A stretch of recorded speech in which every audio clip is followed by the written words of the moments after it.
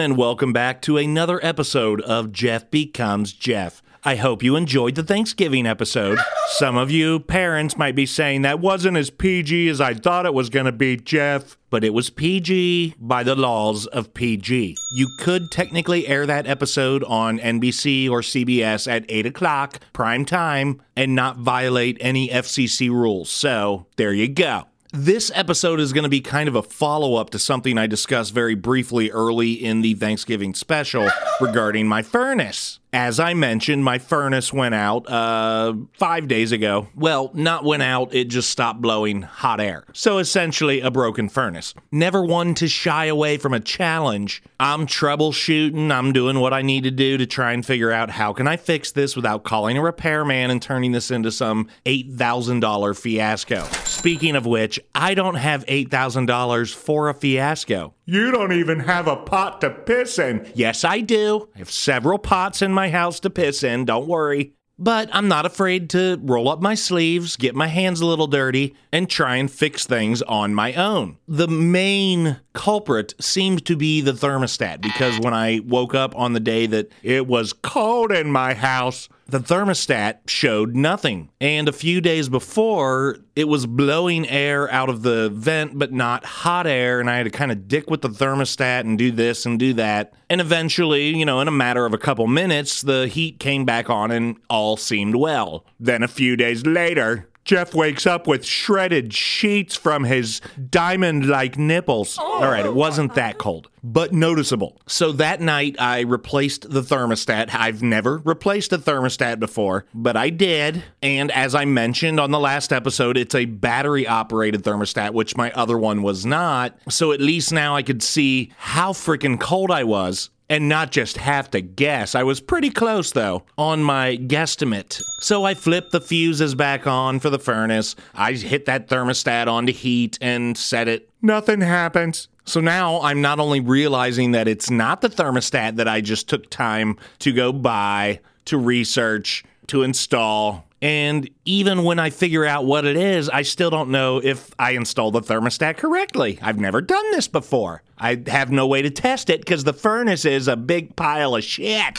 But I thought if the thermostat wasn't really working before, I still probably installed it properly. It's not that difficult, people. It's like 4 wires. They all have a color. They all go to a letter, which typically lines up with the color, like yellow. The yellow wire goes to Y. The white wire goes to W. The hardest part was just making sure I didn't lose the wires in the wall. They didn't come out that far, so I'm using a chip clip on the wiring coming out of the wall to keep it from getting sucked back into the wall while I'm working on stuff. It was very delicate, but very doable. So all of this happened on Saturday. Now it's Sunday morning. I am just kind of a little dejected, still a little chilly. I ran the gas fireplace, but the gas fireplace really only heats the room that it's in, maybe a little bit of the kitchen. Doesn't really go that much further. They say heat rises, but it's got to get to the point where it can rise in my house to the second floor, and it just doesn't go that far. So that heat doesn't rise that much. You better check your facts, Jeff. I also have a space heater, a safe one I can turn on and not worry about the cat getting too close to it, or it'll auto shut off after a while if it's been on too long, so it's relatively safe. I still don't run it through the night when I'm sleeping because I don't trust the auto shut off that much.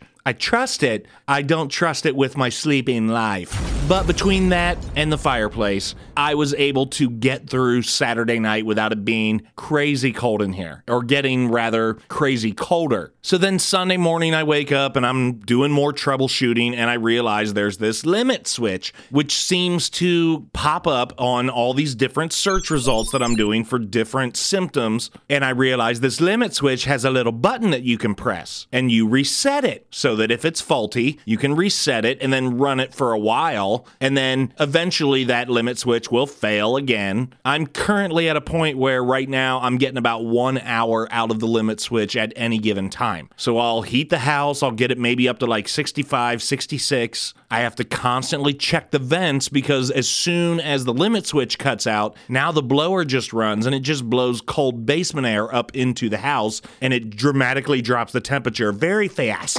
At which point I go downstairs, I turn off the fuse, I let it sit for about an hour, then I press the limit switch button, I turn the fuse back on, and then I can get another hour or so of 2 to 3 degree heat increments. I normally keep the house around 68, 69, so I'm not too bad with a house that's like 66, 67. Right now, I think it's at 65 because I'm on a downswing where I'm waiting before I hit the limit switch and turn the fuse back on, because I've noticed if I do all of that right after it goes off, it doesn't last very long at all. And I'm trying not to kill the limit switch completely because the part that I ordered, granted only $11, and it should be very easy to replace, but it's not scheduled to arrive until now, is what I'm seeing on Amazon as Tuesday. Tuesday at the soonest, mind you. It could be a little bit later, probably because of the holiday. That's fine. So I've still got at least another 4 or 5 days of playing this game with my limit switch on my furnace. But when all is said and done, I will have spent $33, assuming the limit switch fixes it, but I will have spent $33 and replaced and fixed the limit switch and also replaced my thermostat.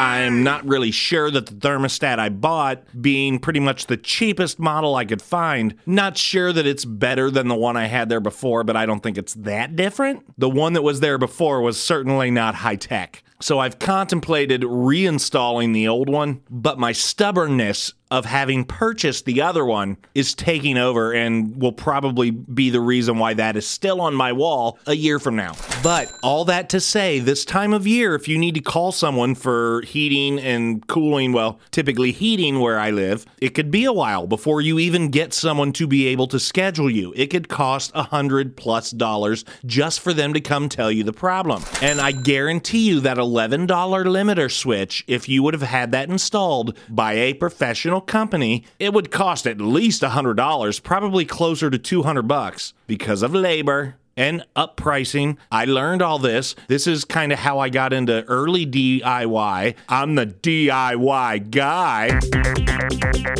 Auto repair. Up until I bought this certain piece of shit GMC Jimmy, used, of course, very used, very rode hard and put away wet. I, of course, didn't know that at the time of buying it, but it became rapidly apparent to me as I drove it, and it continued to suck more and more. But this was my main source of transportation. So when I was having problems, I knew nothing. I didn't know how to change oil. I knew how to change a tire, but that was it. And even then, I would have not looked very proficient while doing it. I probably would have managed, but would have looked like a douche. But now I'm having, misfires in the engine of this GMC Jimmy. So I'm starting to research. I'm buying books that are all about this particular model of this particular car. I don't have the money to take it to the shop, so I'm constantly replacing these little things here and there, like spark plugs. Spark plugs are actually a very easy thing to replace, assuming that the car is not built like a fucking asshole.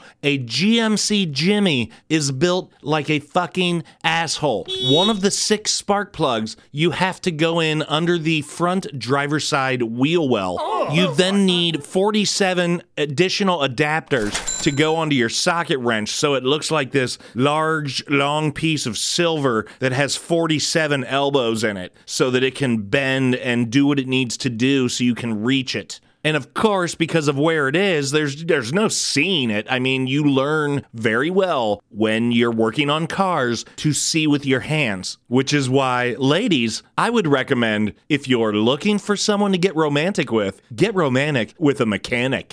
Oh, yeah. I'm seeing with my hands.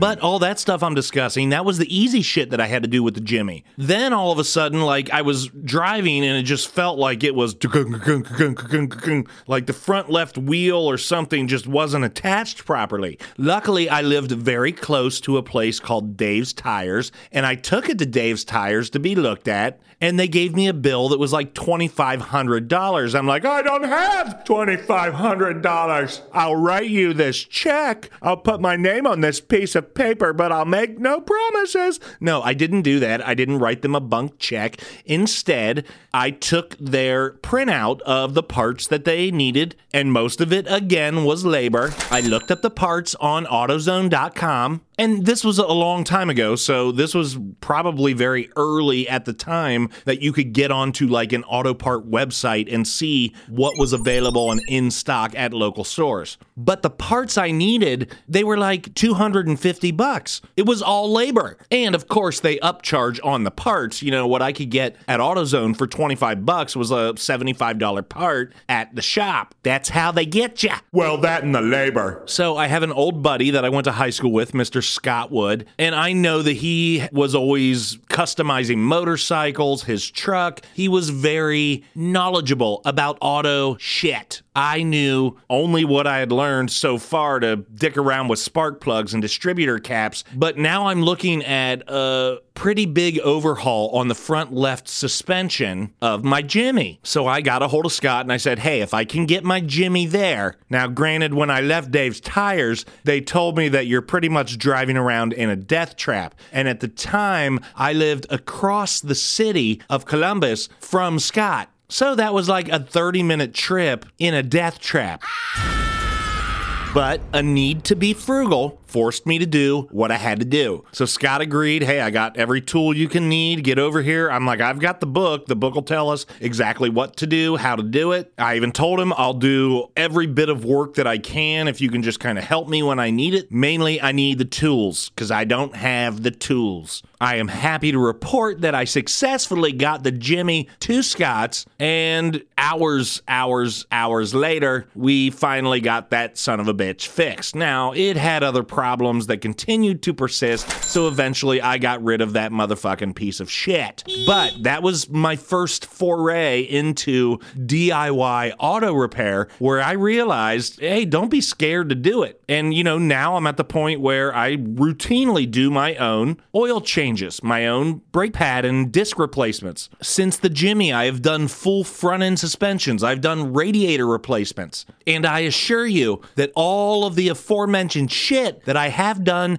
and still do saves me money every fucking time. Yay! Why? Because I'm not afraid to roll up my sleeves and get my fucking hands dirty. Now, when it comes to auto DIY repair, I will tell you that while I still do oil changes and brake replacements on my vehicles, well, I don't want to sound like I'm rolling in the cash. I have one vehicle, but my kids have vehicles, and I have tried to do stuff on their cars as well. Not tried, done, but you know what I mean. But I'm at a point, maybe I'm at an age, but if there's a major repair, I'm just going to take it somewhere. Fuck it. Unless I just simply don't have the money. At which point, the DIY guy is going to get resourceful up in this piece. But when it comes to DIY auto repair, one thing to always keep in mind: if you think it's going to take a half hour, go ahead and just plan on a day. If you think it's a 2-hour job, just go ahead and reserve a car for rental for the next week. Oh my God, auto repairs, the amount of times, this is why I don't want to do them anymore, because inevitably something will go wrong. A tool will break, a part will not come off. Oh, how many times have I tried to get a bolt or a nut or something that just in the video it's like, you just turn this and then it comes off and you're good to go.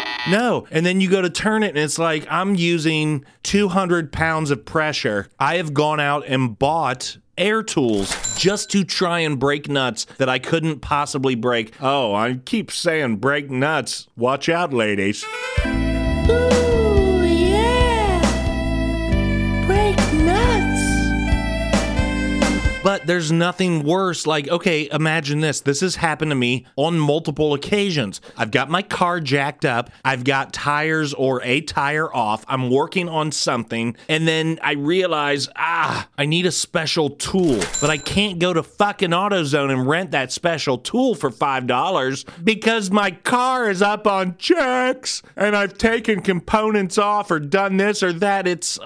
I remember for an ex-stepdaughter, I was going to do her brakes, and just trying to take the tire off, you had these nuts that were just stuck on there. And when you're trying to break a nut on a wheel, or a tire. You kind of stand and apply a little pressure. I've done it a million times. It's fine. In this instance, it wasn't fine. The whole post, the threaded bolt that was part of the tire assembly, was so rusted that when I applied my fat ass pressure on the breaker bar, it just broke off. And now I can't put her tire on properly with 5 threaded nuts. I can't do it. That's not safe. So this whole I'm gonna change your brakes project, This should take about 20 minutes. all right, actually a brake job would not take 20 minutes, not solo, but it can be done in an hour. I'm sure less if you're rushing around the fucking garage like you think you're part of a NASCAR pit team or something.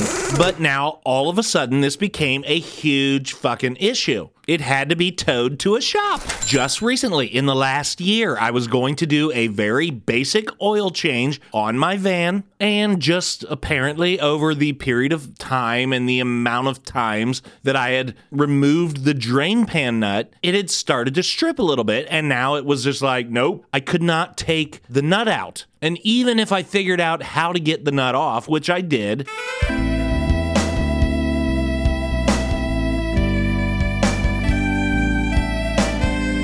but now that nut is shot. You're never going to tighten it up to where it's supposed to be. So I had to go buy a new drain plug to prepare for the oil change that was supposed to take place 3 days ago. My son's car is a Mini Cooper, which was my second vehicle years ago, and then I bequeathed that to him when he was driving a year and a half ago, because really I don't need 2 cars. The main car I need is the car that holds all my musical equipment, which is the minivan. Yes, Jeff is a soccer mom. You're welcome. But I remember when I was still driving that and the battery died. This was like 2 winters ago. The way that they compartmentalize everything inside this teeny tiny little Mini Cooper engine area, I could not get the battery out. I had bought a new battery. I just wanted to take that one out, put the new one in, put on the connectors, return the old battery for recycling, good to go. Nope, the battery was not removable. I had to go pay a shop $200 because they had to remove all kinds of shit to get the fucking battery out. That's some bullshit. Bullshit. So just be wary. It's not bad to learn auto repair to a basic extent and not be afraid to reach into the engine and understand this is here. Oh, I can get this thing off really easy. Like your air filter. When you go for an oil change,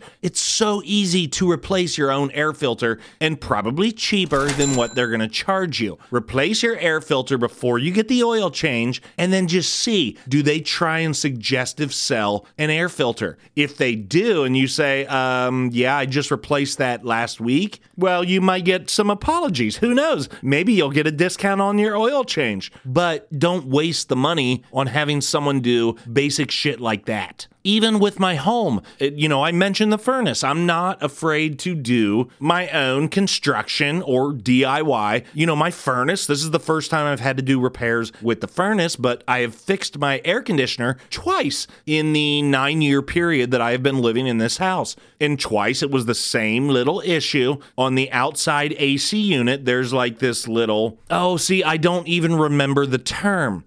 You know what? Maybe it's a capacitor. I think A flux capacitor? no, just a regular capacitor. But the unit wasn't firing up and therefore wasn't blowing cold air. So I did some research. And that's the great thing about this day and age. Like with YouTube and stuff like that, you can learn to play guitar. You can learn how to fix your AC. You can learn how to not get a battery out of a Mini Cooper. There's a lot of shit you can learn for free. That right there is probably my favorite thing about what the internet and media, social media, what all of those things have provided to our society. That educational platform of shared educational knowledge is probably my favorite thing. These are a few of my favorite things. But I replaced that capacitor. It was probably like a $20, $30 part. Again, not even half the price of what it would cost to have someone come give me a quote, let alone the repair. And that thing, apparently, they just kind of have a shelf life. I have replaced it twice.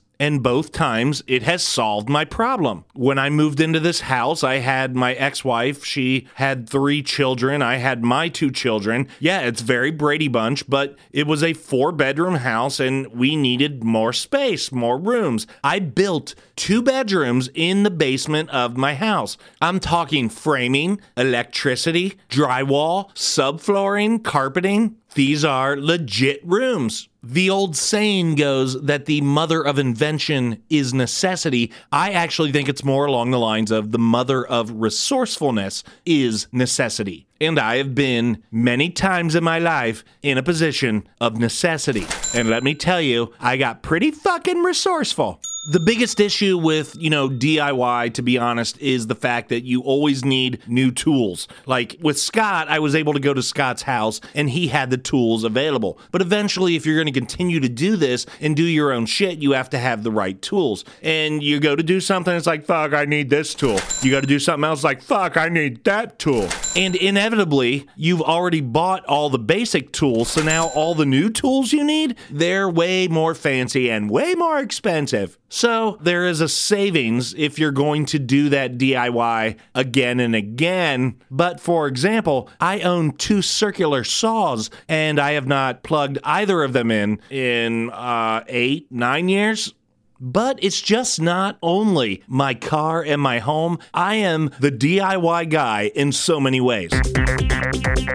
As a balding man and a man who has shaved his head for the last many years now, I'm not right now. I'm growing my hair out because fuck it, I don't care. But for all those years, I was a DIY barber. I was doing my own fucking hair. Yeah, I know that sounds easy. It is. But honestly, so is changing a fucking spark plug. If you have the right tool, changing a spark plug is super fucking easy. Okay, here's something not so easy. I have done the majority of my own tattoos. That's right. I have 14 tattoos. I had to count them before the podcast because I didn't know off the top of my head. One of those tattoos is a half sleeve, which took multiple sessions, I guess, if you would say that. So it's technically more than one tattoo, but I'm counting that whole half sleeve as one tattoo. However, out of the 14 tattoos that I have done 9 of them. 3 of those tattoos are on my right arm.